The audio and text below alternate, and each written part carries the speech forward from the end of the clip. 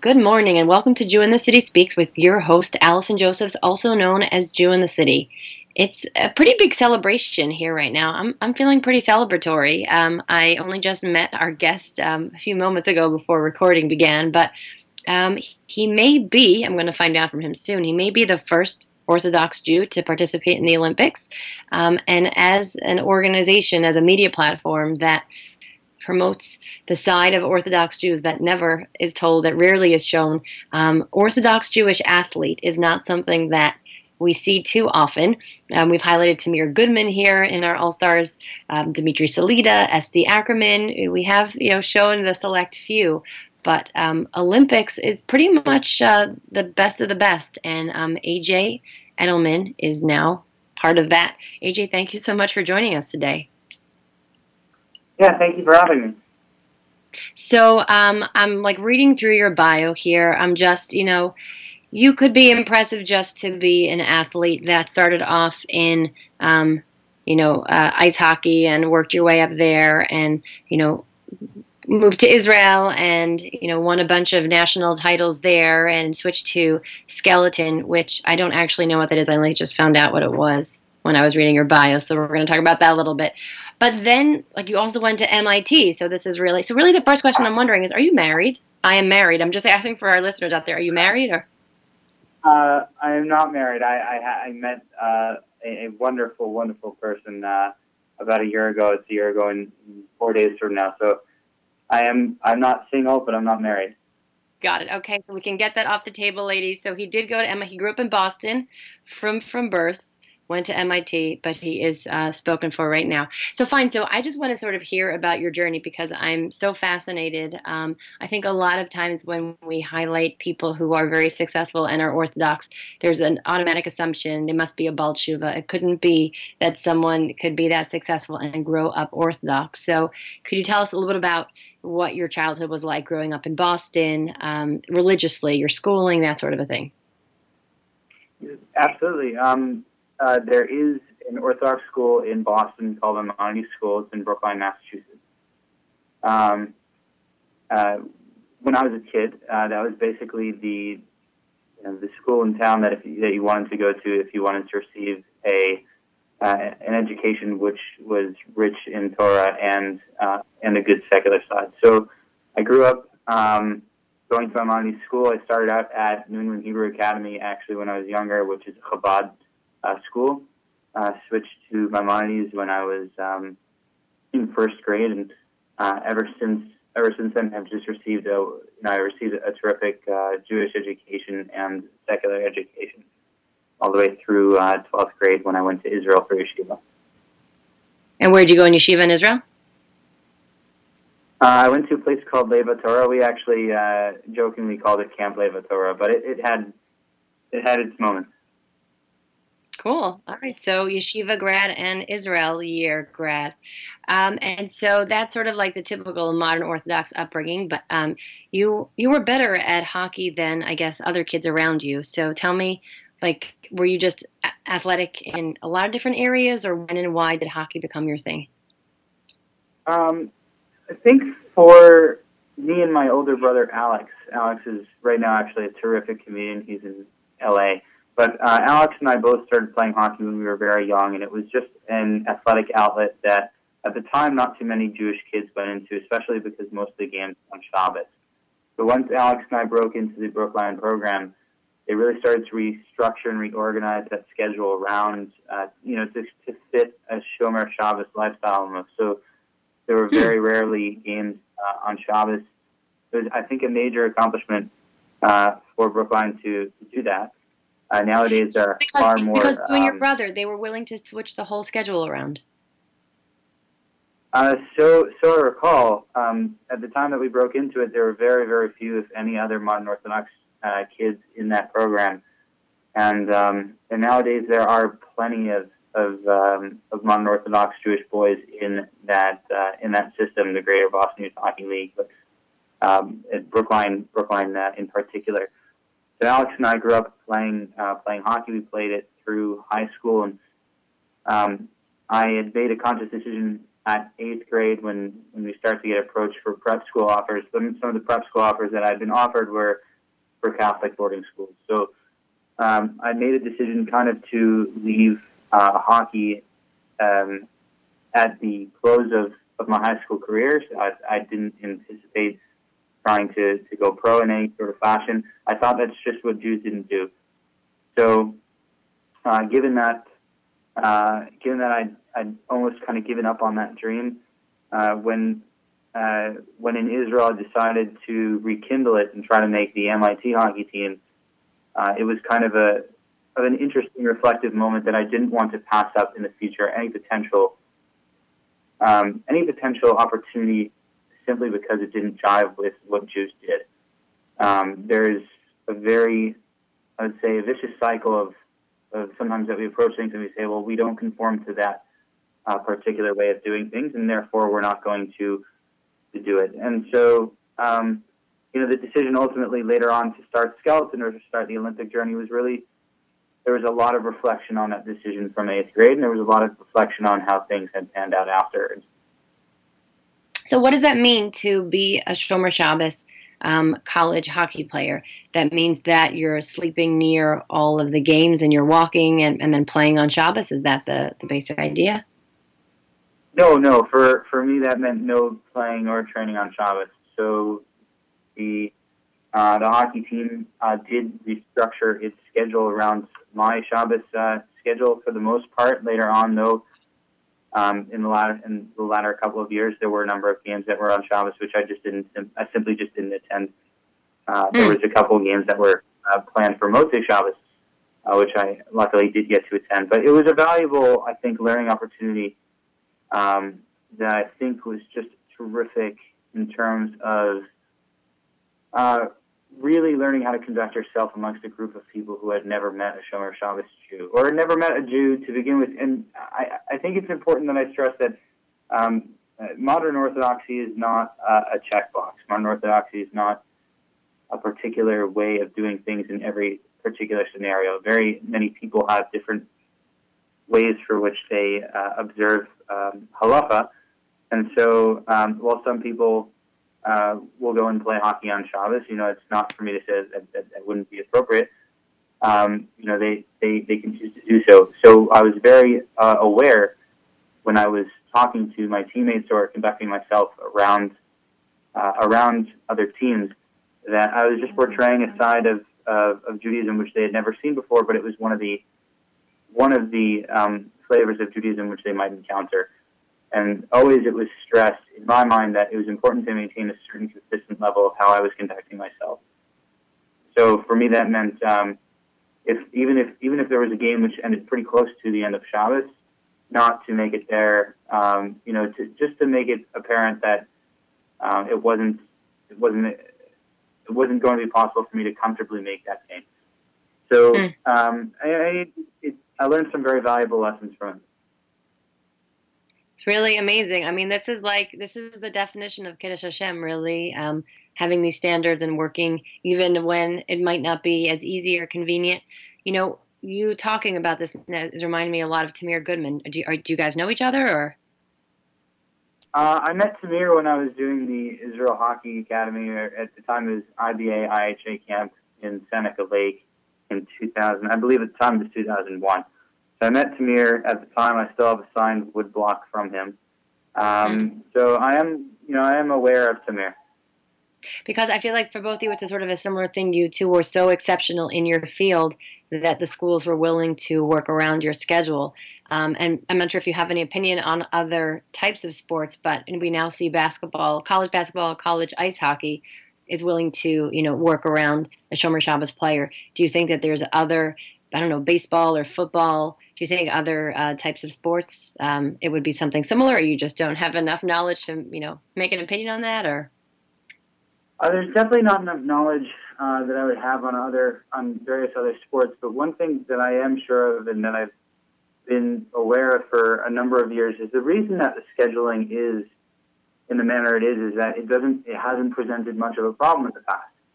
And so the more people that, the more Jews that are Shomer Shabbos, or the more Jews that are observant of various halachot, the more they join sports, or the more they strive to become elite athletes in this sport, so not even elite athletes, just participate in sports in general, that perception of what would be, I guess, optimal scheduling will, it will change. So right now I just don't think there's a critical mass of student sports to necessitate that change. My hope is that one day, when my children are competing, there will be so many Jews in sports that it wouldn't even occur to have football games on Friday nights or, similar type scheduling. Totally. I mean, I had who was the one who won the Super Bowl? His name is Allen, and I'm blocking on his last name. He's the Super Bowl champion who became from. He told me something similar that he believes that if enough kids kind of come up through the ranks and play well enough, the teams will have to make adjustments. So take me now through more of your journey. So you are the first Shomer Shabbos, college ice hockey player, and then you decide to leave ice hockey and switch to bobsledding or skeleton. Well, first let's talk about what skeleton is, because I literally had never heard of it. So for anyone, when do you know when it was invented, or why do we hear about bobsledding more than skeleton? If you could just give us a little background on that. Well, skeleton was invented by a bunch of British wealthy individuals in St. Moritz in the early 1900s. And the reason it's so called skeleton, there's a number of reasons. The stories go is that it's because it was the skeleton, it appeared to be the skeleton or the shell of a bobsled. Bobsledding was also really born in St. Moritz, Switzerland. But the sport made its debut, I believe it was at the 1932 Olympics in St. Moritz, and was discontinued. It only appeared in one more Olympics until 2002 because it was deemed to be too dangerous. Bobsled is a much more well-known sport, I think primarily because of the 1990s movie Cool Runnings from the Jamaican bobsled team, of whom I trained with this summer, actually. Cool. But skeleton it runs on the same track as both bobsled and luge. All three tracks are combined nowadays. But skeleton is differentiated from bobsled in that you have either 2 or 4 people sitting in a bobsled. One of them is a pilot directing the bobsled. And on skeleton, it's just a single sport. You're on your stomach, you're head first, and you're going about 90 miles an hour and trying to navigate, not kill yourself. So there is a lot of steering involved in skeleton throughout the entire run, which could last up to a minute long.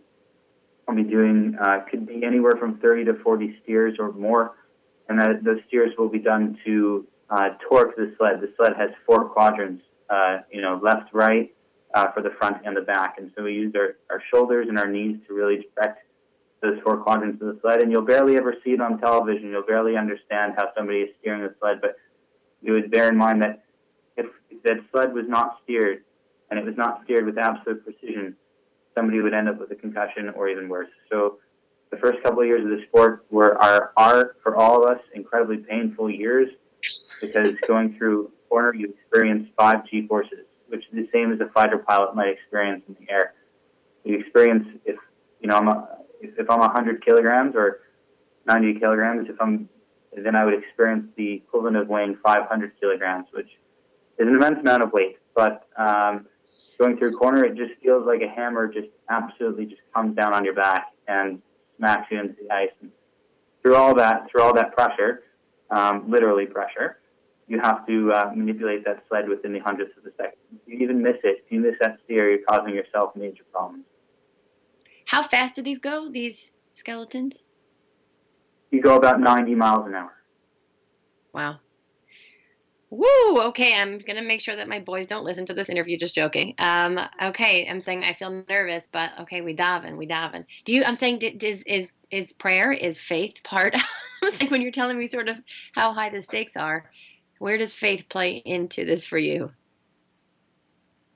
There's a lot of emunah that goes into the whole journey. I think before every time I go down a run in competition, I say a shir malas, either Asayanai El Arim or Mimam Hakim. I think they're very appropriate to say right before I go, especially because I'm looking at mountains or standing close to mountains. So I'll of course say those. I know that my Zadie and the rest of my family has said brachot for me, and I believe absolutely in the power of brachot. I think they're very, very powerful, have a chance to affect and change. So there's a lot of emunah, and there's a lot of prayer that goes on. There's, the prayer is immense. So tefillah is really, really a big part of my life. So you got out of ice hockey, you decided to switch to skeleton, and so how long have you been in practicing? How do you call it, participating in skeleton? What's the correct verb to use? The correct verb is sliding skeleton. The skeleton athletes are called sliders. So it's actually very funny because the offshoot of skeleton is called Cresta in St. Moritz, and they take offense if you call them sliders. They are riders. We are sliders. So a skeleton. I've been a skeleton slider for 4 years now. I started the journey believing it to be an 8-year journey, and still believe that it can be an 8-year journey. And but you never know with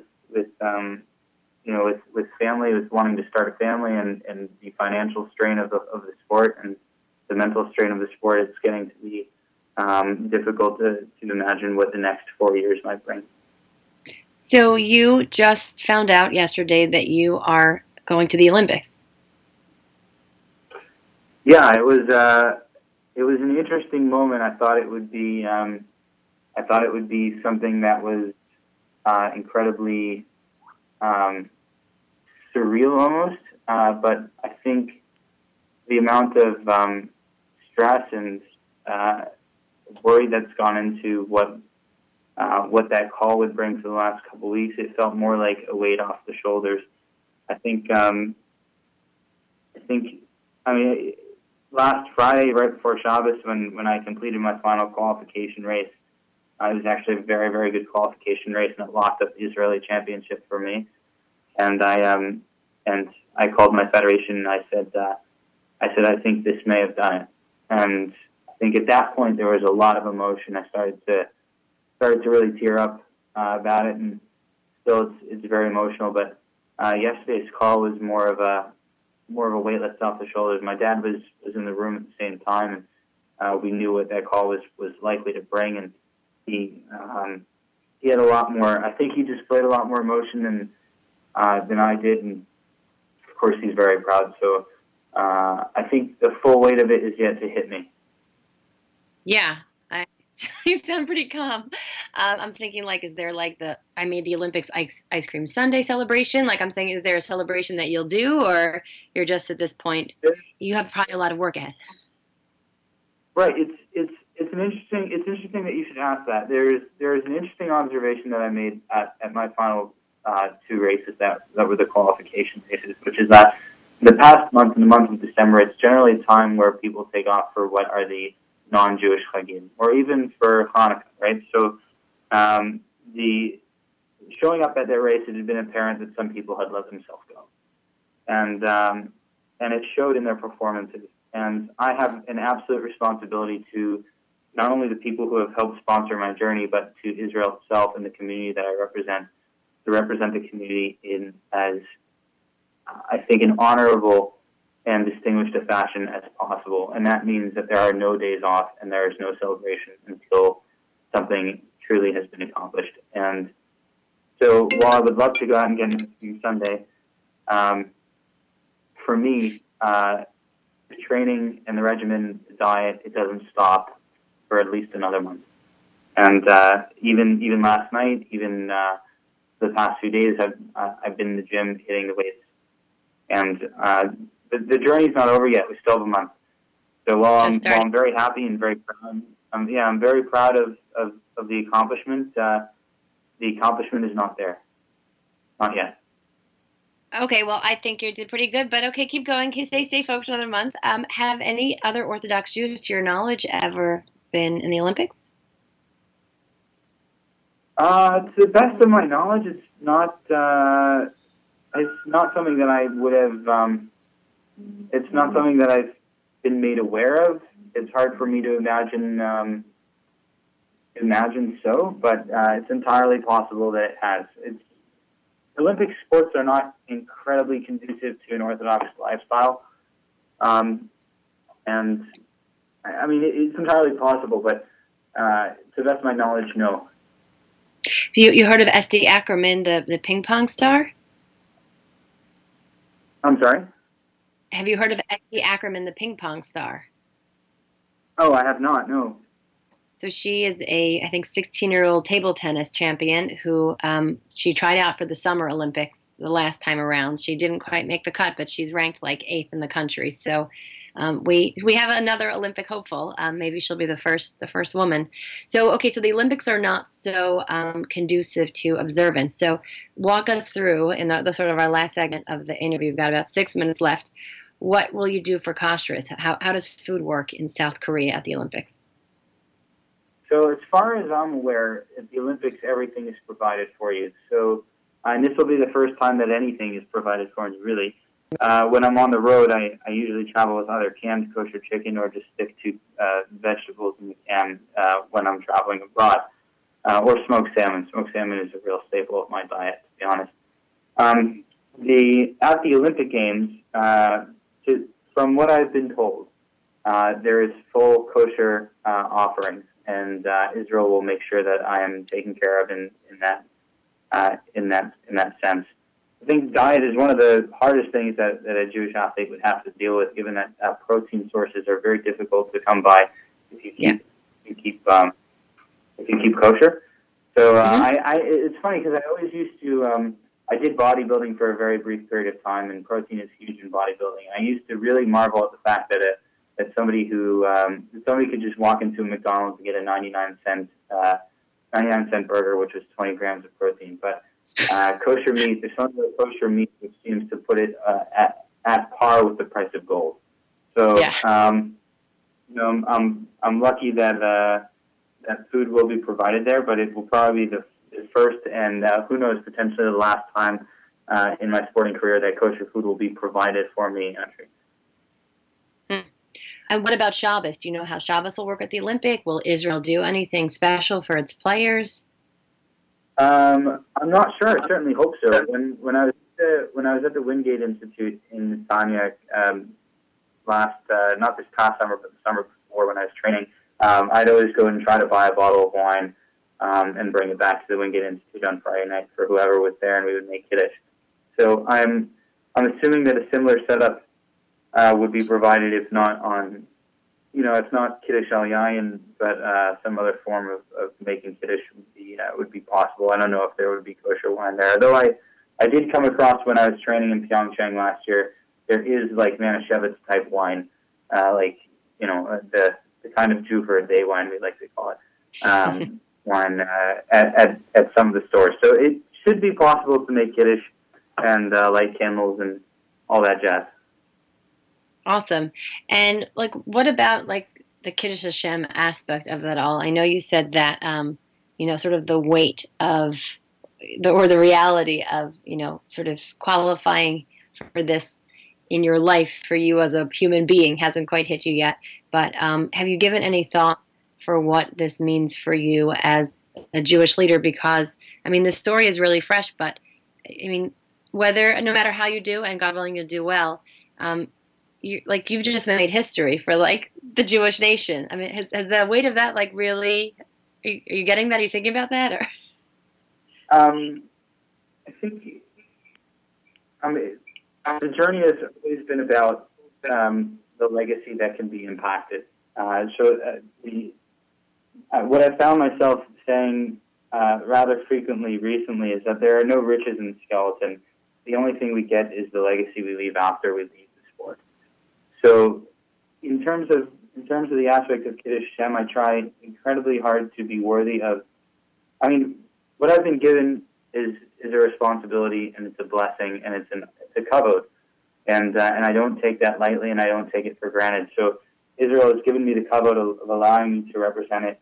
And I'll do my best to be worthy of the gift that they've given me. And so my hope is that afterwards, after the whole journey is done, or even after this year, if the journey continues, that somebody will have seen that on television, or somebody will have heard an interview like this, a young Jewish kid, or even an older Jewish individual, and they'll say that they can embark on a similar endeavor. And if there is anybody out there listening, and they want to, and the kids, and they want any advice, they can absolutely feel free to email. I'll give you my email at the end of the program. But I'm always happy to talk to people. I get very random messages from people occasionally asking how they can break into sports, and it makes my day, because it's the only reason to do this whole journey. The journey is very solitary at points, but if you remember that you represent an entire community, and what you're striving for is the betterment of your community, then it really makes things a lot easier. Not easiest, but it makes things a lot easier.